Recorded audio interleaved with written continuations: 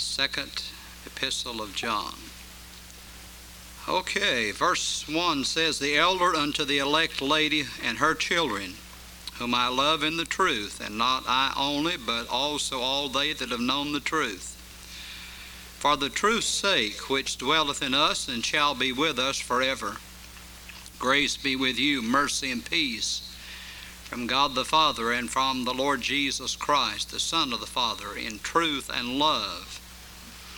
I rejoice greatly that I found of thy children walking in truth, as we have received a commandment from the Father. And now I beseech thee, lady, not as though I wrote a new commandment unto thee, but that which we had from the beginning, that we love one another. For this is love, that we walk after his commandments. This is the commandment, that as ye have heard from the beginning, you should walk in it. For many deceivers are entered into the world, who confess not that Jesus Christ is come in the flesh. This is a deceiver and an antichrist. Look to yourselves that we lose not those things which we have wrought, but that we receive a full reward. Whosoever transgresseth and abideth not in the doctrine of Christ hath not God. He that abideth in the doctrine of Christ, he hath both the Father and the Son. If there come any unto you and bring not this doctrine, receive him not into your house, neither bid him Godspeed, for he that biddeth him Godspeed is partaker of his evil deeds. Having many things to write unto you, I would not write with paper and ink, but I trust to come unto you and speak face to face, that our joy may be full. The children of thy elect sister greet thee. Amen." Okay, let us pray. Heavenly Father, I thank you for the Word of God. I thank you for this opportunity to preach. Thank you for these that have come. Lord, you know what we need tonight, and I pray we'll be challenged by the Word of God, and that we'd be obedient to it. Bless and have your way in the service, in Christ's name. Amen. I want to talk to you about losing your reward. Salvation is not a reward. Salvation is a gift. According to Ephesians 2 and verse 8, it is the gift of God. And salvation is not earned, and therefore cannot be lost, but rewards are earned and can be lost. And of course, rewards are given in response to works, and will be given at the second coming of Christ. Matthew 16:27, "For the Son of Man shall come in the glory of his Father with his angels, and then he shall reward every man according to his works."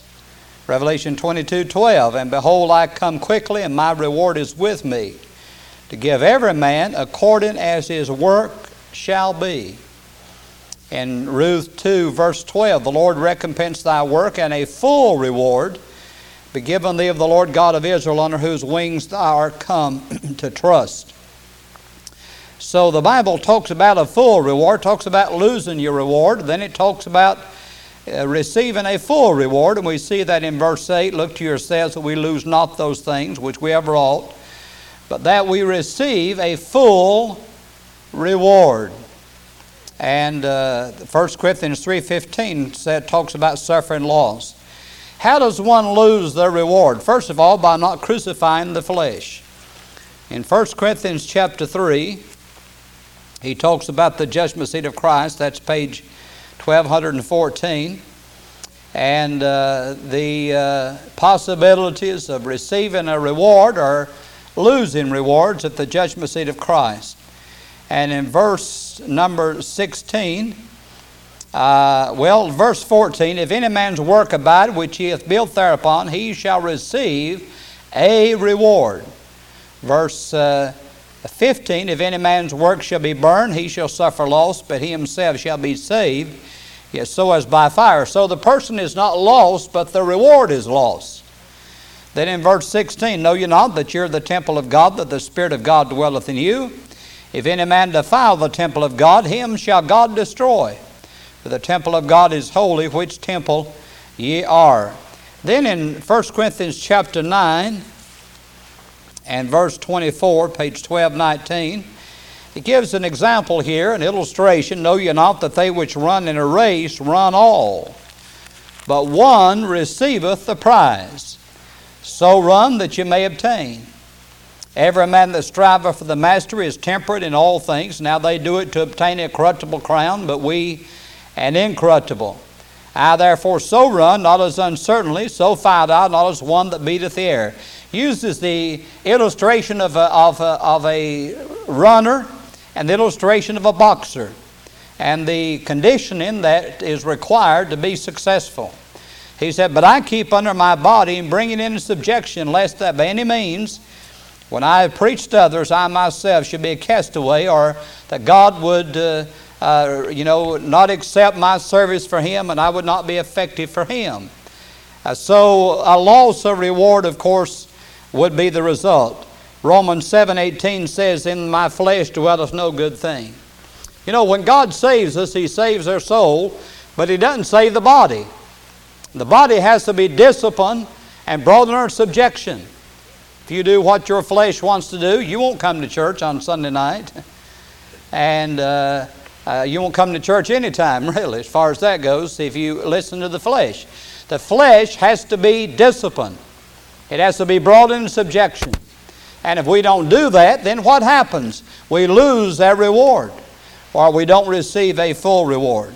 Second of all, there's another way that a person can lose rewards, and that is by not being faithful. You know, there's one thing the Bible stresses, and that's faithfulness. God will judge faithfulness far more than He will ability. It is faithfulness in performing what God's called us to do. In Revelation 2:10, be thou faithful unto death, and I will give thee a crown of life. How long are we to be faithful? Till we die. As long as we're breathing God's air and living on God's earth and eating God's food and living the life that God gives us, enjoying His life, we're to be faithful. Be thou faithful unto death. In James 1 verse number 12, blessed is he that endureth temptation, he says, for when he is tried, he shall receive the crown of life, which the Lord hath promised to those that love Him. And so God tells us to be faithful throughout the Scripture. In Matthew 25, verse 21, well done, thy good and faithful servant. And certainly that ought to be our desire, that we would be faithful. God honors faithfulness.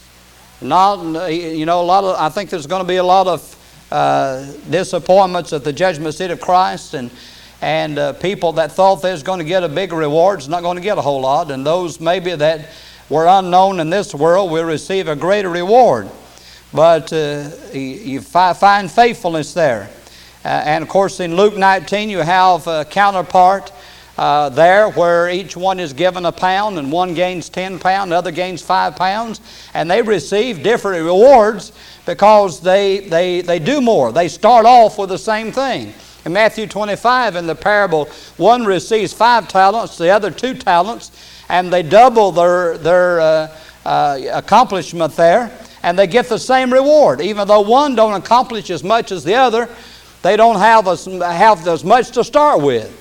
So it's how we use what God has given us. You lose your reward by not crucifying the flesh. You can lose your reward by not being faithful. You can lose your reward by not winning souls. In 1 Thessalonians 2, 19 and 20, for what is our hope or joy, our crown of rejoicing? Are not even ye in the presence of our Lord Jesus Christ at His coming? For ye are our glory and joy. You know, the greatest reward of all will be to see others in heaven that you told about Jesus. And you may not be the one that prays with them. You may not be the one that baptizes them. But you may be the one that gives them a tract. And I believe you'll share in that reward. That's a wonderful thing about giving out tracts. You never know sometimes what good's accomplished by it. Like the Gideon Bibles, there's some good reports come about what God does and what's accomplished through those Bibles, but there's probably a lot that nobody ever knows about that is accomplished. And so when you give the Word of God out, whether it's a tract, a Bible, or a personal witness or whatever, the Lord takes note of that, and the Lord's going to reward it. And so you can lose the reward by not winning souls. And the greatest loss would be not seeing your loved one in heaven. And realizing that if you'd talked to them, if you'd have prayed for them, if you'd have witnessed to them, they would have been saved. I've had people saved, and have told me. I'd gotten saved a long time ago, you know, if someone had told me about it. No one ever told me. No one ever invited me to church. No one ever witnessed to me. But certainly we ought to do that. We can win souls to Christ and be rewarded for it. Losing your reward by not winning souls. The fourth thing you can lose reward is by not keeping the commandments. And in Psalm 19, verse 11, moreover, by them is thy servant warned, and in keeping of them there is great reward. He talks about the commandment here of love in our text in verse 5 and 6. Now I beseech thee, lady. By the way, this little book is addressed to the elect lady. And not as though I wrote a new commandment unto thee, but that which we had from the beginning, that we love one another. And this is love, that we walk after His commandments. This is the commandment, that as ye have heard from the beginning, ye should walk in it. So we should obey the commandments of God. And it's going to be rewarded. I'm not living right to go to heaven. I'm going to heaven because of what Jesus did for me. But I'm living right to have a reward when I get there. To have something when we get there. You know, if we invest all of our money and all of our talents and all of our energy in things of this life that's going to pass away, it's going to be burned up, what have we accomplished really? You know, we may have accomplished something in this life, but what benefit's it going to do us 1,000 years from now? What's going to really count is the investment we made in eternal things. And so we invest our life in the cause of Christ and giving out the Word of God. And then number 5, by not doing all to the glory of God. What motivates us? Let's turn to Matthew chapter 6. Matthew chapter 6. You know, we can be faithful and never miss a church service, and I believe ought to be faithful. I believe a person ought to be in church every time you have church. That's been my philosophy for all these years, and I believe it's been a good philosophy. But you know, we can be faithful and yet not have the right motivation, and not doing all to the glory of God, doing it just for other reasons other than God's glory and God's honor. That's page 1001 in Matthew 6. Listen what the Lord says, verse 1, take heed that you do not your alms before men to be seen of them. Otherwise you have your reward. Otherwise you have no reward of your Father which is in heaven. Therefore when thou doest thine alms, do not sound a trumpet before thee, as the hypocrites do in the synagogues and in the streets, that they may have glory of men. Verily I say unto you, they have their reward. So he says when you give, when the offering plate comes by, you know, don't give to be seen of men. The Pharisees and the religious crowd of that day, they made a big deal of it. Look what I'm doing. Look what I'm giving. Listen to my prayer. And they did it to be seen of men. You know, I heard about one fellow when the offering plate was passed, you know, he'd get his offering out and he'd kind of, you know, shake it back and forth and hold it up where everybody could see it. And then when the offering plate went by, he dropped it in the offering plate. Listen, he got his reward. That's what he gave for, to be seen of men. He got it, and that's the end of it.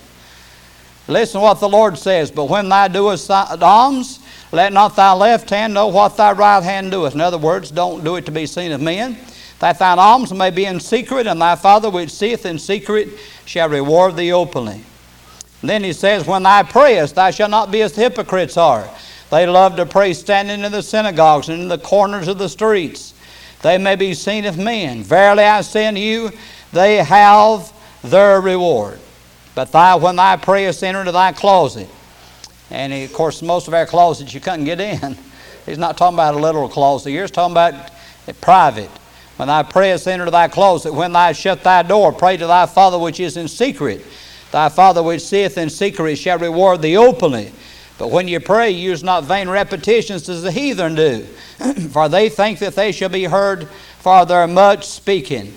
And he goes on and gives us what's commonly called the Lord's Prayer. It's really the model prayer, the Lord teaching the disciples how to pray. and didn't tell us just to repeat the same prayer over and over. But don't use vain repetitions. Let it be from the heart and real praying. It's kind of like John Rice said. He called on this fellow to pray and said he prayed and he prayed and he prayed and he quoted Scripture and gave the reference so the Lord could look it up and check it. And said he went to him after the service, said, who were you praying to? Said, I was praying to the people. Said, at least he was honest. And he said, I thought you were supposed to be talking to the Lord when you prayed. But don't be as the hypocrites. And the Lord says, when you pray, pray from your heart and pray like you're talking to God. I like to hear someone pray when they pray, they actually are talking to God, and they present it that way, and that's the way it ought to be. We ought to when we pray, we're talking to God, and we're approaching God. He used the model of prayer and said, Our Father which art in heaven, hallowed be thy name, and so forth. We're not praying to man, not praying to be seen of men. We're praying to the Lord. So we do all to the glory of God. 1 Corinthians 10:31. Whatsoever you do, do all to the glory of God. Whether therefore you eat or drink, or whatsoever you do all to the glory of God. Whatever we do it for God's glory. That's what the Bible teaches. And if we have the right motive, we'll get a reward. I'd hate to think that I'd preached these years and prepared and studied and did it all for self-gratification, had the wrong motive in mind, and when I get to heaven not have anything for it. Wouldn't that be terrible? Wouldn't that be an awful thing? I believe there's people that are motivated by money or motivated. One preacher said some preachers have their tongue tied to their paycheck, and they're afraid to say certain things, afraid that it might affect them. But a person that's called of God has a commission to preach all the counsel of God, to preach the Bible. And Paul told Timothy, preach it, be instant in season, out of season. Preach it when they like it and preach it when they don't like it. And sometimes I don't like it, but we have a responsibility to preach it. There are things I'm called on to preach. I'd rather preach on heaven, but you have to preach on hell too, because you have the counterpart. And we need all the counsel of God. Do it all to the glory of God. Colossians 3:23 and 24. Whatsoever you do it heartily, as to the Lord and not unto men, knowing that of the Lord you shall receive the reward of the inheritance, for you serve the Lord Christ. Whatever you do it all to God's glory. Do it as unto the Lord, because we're really serving Him. And everything we do affects our testimony. If a person does a poor job and a shabby job out in the place of employment, then they try to witness to their fellow man or their boss man. It's kind of hard to do, isn't it? Because they don't have any confidence. But if we do a good job and do it as unto the Lord, then the Lord says He's going to reward us. You shall receive the reward of the inheritance, for you serve the Lord Christ. Then there's a sixth thing, and that is by not ministering to the saints. Look at Matthew chapter 10. Matthew chapter 10. That'd be at page 1010. Matthew 10 and verse 40. He that receiveth you receiveth me, and he that receiveth me receiveth him that sent me. He that receiveth a prophet in the name of a prophet shall receive a prophet's reward. He that receiveth a righteous man in the name of a righteous man shall receive a righteous man's reward. Whosoever shall give to drink unto one of these little ones a cup of cold water, only in the name of a disciple, verily I say unto you, he shall in no wise lose his reward. That tells me that God takes note of the little things. Just like the fellows that bring this water up here. You notice I use it and never drink it. But the plant in the office, it drinks it. If I don't drink it, the plant drinks it, so it doesn't go to waste. But it's there if I do need it. And as the Parkinson's worsens, I have having a little more problems with my throat, especially early in the morning. So it's there. It's there if I need it. Whether I don't have to drink it for a reward to be given out. These fellows that carry it up here will be rewarded if I never drink it. because the motive is right. And God takes note of the little things. And I think of this scripture often. The Bible says He numbers the hairs of our head. Think of that. That God will be concerned enough about me to be concerned about that. That God's interested in the little things of life. The things that nobody else cares about or knows about, God knows about. And I'm glad for that. So, by not ministering to the saints, He says, if we do it, God will take care. Now, in 2 Corinthians 8, he talks about the churches of Macedonia, the church at Jerusalem. Experienced some needs, and the other churches of Macedonia took it upon themselves to minister to those needs, and how God provided and made it possible for them to do that. In the book of Hebrews chapter 10 and verse number 34. Hebrews 10:34 says, "For ye had compassion of me and my bonds." That's page 1301 if you're finding it. "Ye had compassion of me and my bonds, and took joyfully the spoiling of your goods, knowing in yourselves that ye have in heaven a better and an enduring substance." Well, Paul was in prison, but he says they were willing to sacrifice in order that the needs of the gospel would be met. Someone says you never give. Who was it said this morning, give till it hurts? And I've heard other people say give till it quit hurting, and all kind of things have been said about that, I guess. But a lot of us don't know a whole lot about sacrifice. And those, you ought to read 2 Corinthians 8 and 9, as I made reference to. We'll not take the time to look at all those scriptures tonight. But talks about sacrificial giving. And given with the right spirit and the right motive. And God honors that, and God blesses that. And so, a lot of times people, when tough times come, they cut the Lord out first. Well, He ought to be the one that's cut out last. The Bible says, "Seek ye first the kingdom of God and His righteousness." You put the Lord first, and what does He say? "And all these things will be added unto you." The Lord said, if you put me first, I'll take care of the other things. You put me last, you're going to have problems. And I believe that. So we can lose that reward. Well, there's another, number 7. I've got one more after this, and I'll be through. Maybe. But kind of like the book of Philippians. One thing I like about that book, Paul, he must have been a Baptist preacher. He said, and finally, and then he preached some more. And then he said, finally, and preached some more.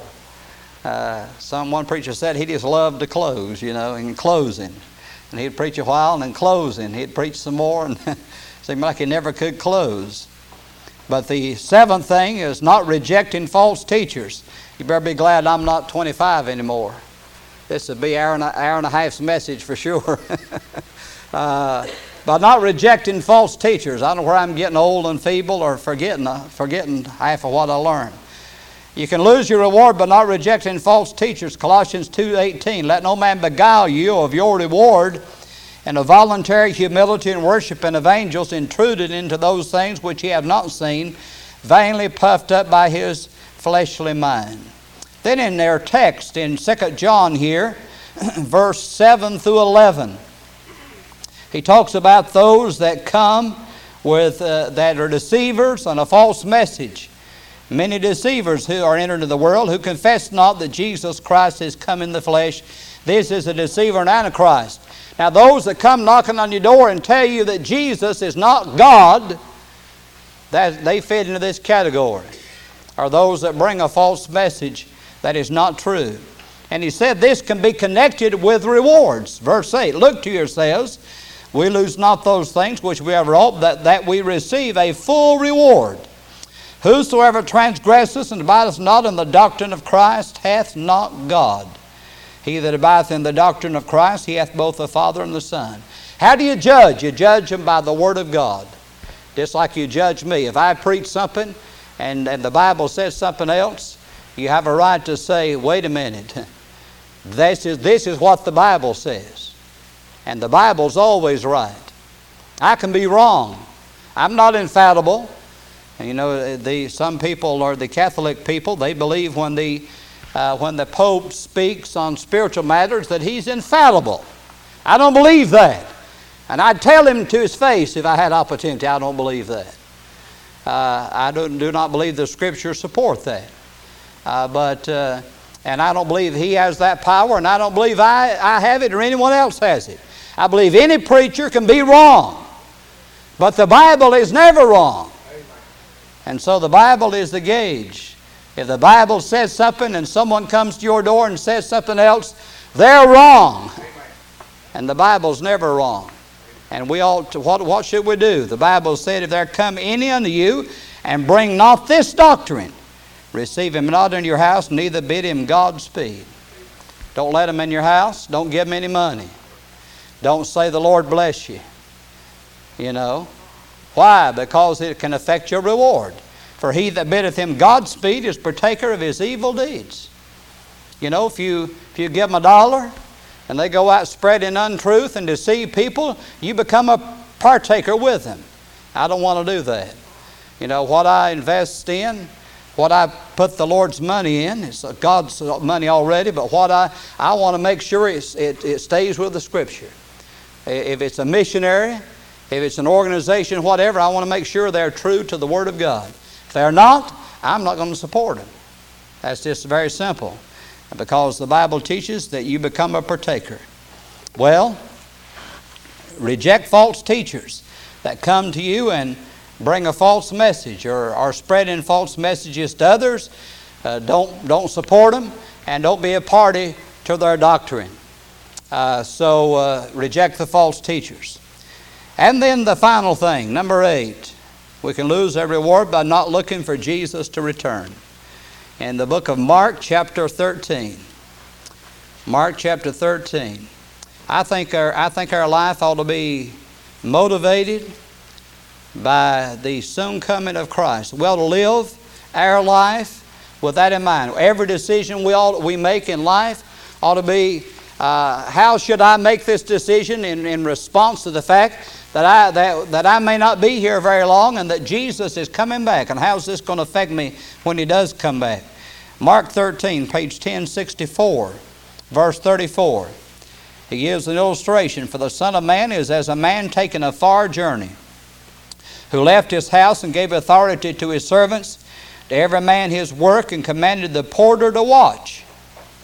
Watch ye therefore, for you know not when the master of the house cometh, at even, or at midnight, or at the cock crowing, or in the morning, lest coming suddenly he find you sleeping. What I was saying to you, I was saying to all, watch. You know, some people have a job as a watchman. And, you know, they have to go around and punch a clock every so many hours. And usually the plants, they're set up that, you know, that they give you this responsibility. You go to this place and they can tell if you're doing the job or if you're sleeping 8 hours. But, you know, to watch, to live our life in expectancy of the coming of the Lord. And you know, it's easy to get our focus off of that. And this whole world system is designed to focus our attention on this world. And we have to continue to battle that we're not here but for a little while. And you know, about the time, and this is seen, about the time that you get your house paid for and get your kids through school and a few things. By the time you get those things done, it's time to leave, isn't it? By the time you get where you can live, it's time to go. So God's simply telling us, don't get tied down here. Make every decision in light of the coming of the Lord. I'm not saying you shouldn't have a house, shouldn't have a car, shouldn't have an education. I'm not saying any of that. Nothing wrong with that. But don't get tied to those things until we lose sight of eternity. Now in 2 Timothy 4, 2 Timothy chapter 4, we find a good illustration of how we ought to respond. That's page 1281. 12:81, 2 Timothy 4. Paul's charge to the young preacher. This is one of the prison epistles, written from prison. And basically, Paul's telling Timothy, you do the same thing I did to get me in prison. You say, that's not very good advice. Timothy, do what I did and you'll end up in prison. I want you to preach the word and so forth. And he said, I charge you a greater judge. You're going to have to meet a greater judge than the Roman authorities. And then in the verse 5, but watch thou in all things, endure afflictions, do the work of an evangelist, make full proof of thy ministry. For I am now ready to be offered, the time of my departure is at hand. Put me a crown of righteousness, which the Lord, the righteous judge, shall give me at that day, and not to me only, but unto all them also that love his appearing. Paul had the wonderful experience, according to chapter 12 of 2 Corinthians, of going to heaven, and I believe the Lord sent him back. He went into paradise, he says, in the third heaven. And I believe after that experience that he lost all interest as far as worldly things in this world when he saw what was waiting on him on the other side. And he says, there's a crown of righteousness awaiting for me. And he says, not for me only, but for those that love his appearing. Who are those that love his appearing?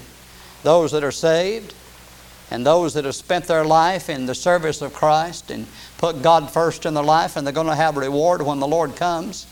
Those are the ones that love his appearing. It's when I was growing up, the worst words in the world, I'm going to tell your dad when he gets home. Boy, I'll tell you, I didn't look forward to Dad coming home when I'd gotten in some trouble. And but if I'd behaved myself, done what I was supposed to do, it was a pleasant thing. And so I believe when we see the coming, when the Lord comes back, if we are saved and we're where we ought to be with God, we've invested our energies and our life and all in the cause of Christ, it'll be worth it all. Well, again, we'll close with verse 8. Look to yourselves that we lose not those things which we have wrought, but that we receive a full reward. We ought to want all God has for us. And we ought to make that effort to have that reward on the other side. Whatever time we may have left as far as physical life, we ought to determine, I'm going to invest what I have in eternity. Let's bow our heads, please.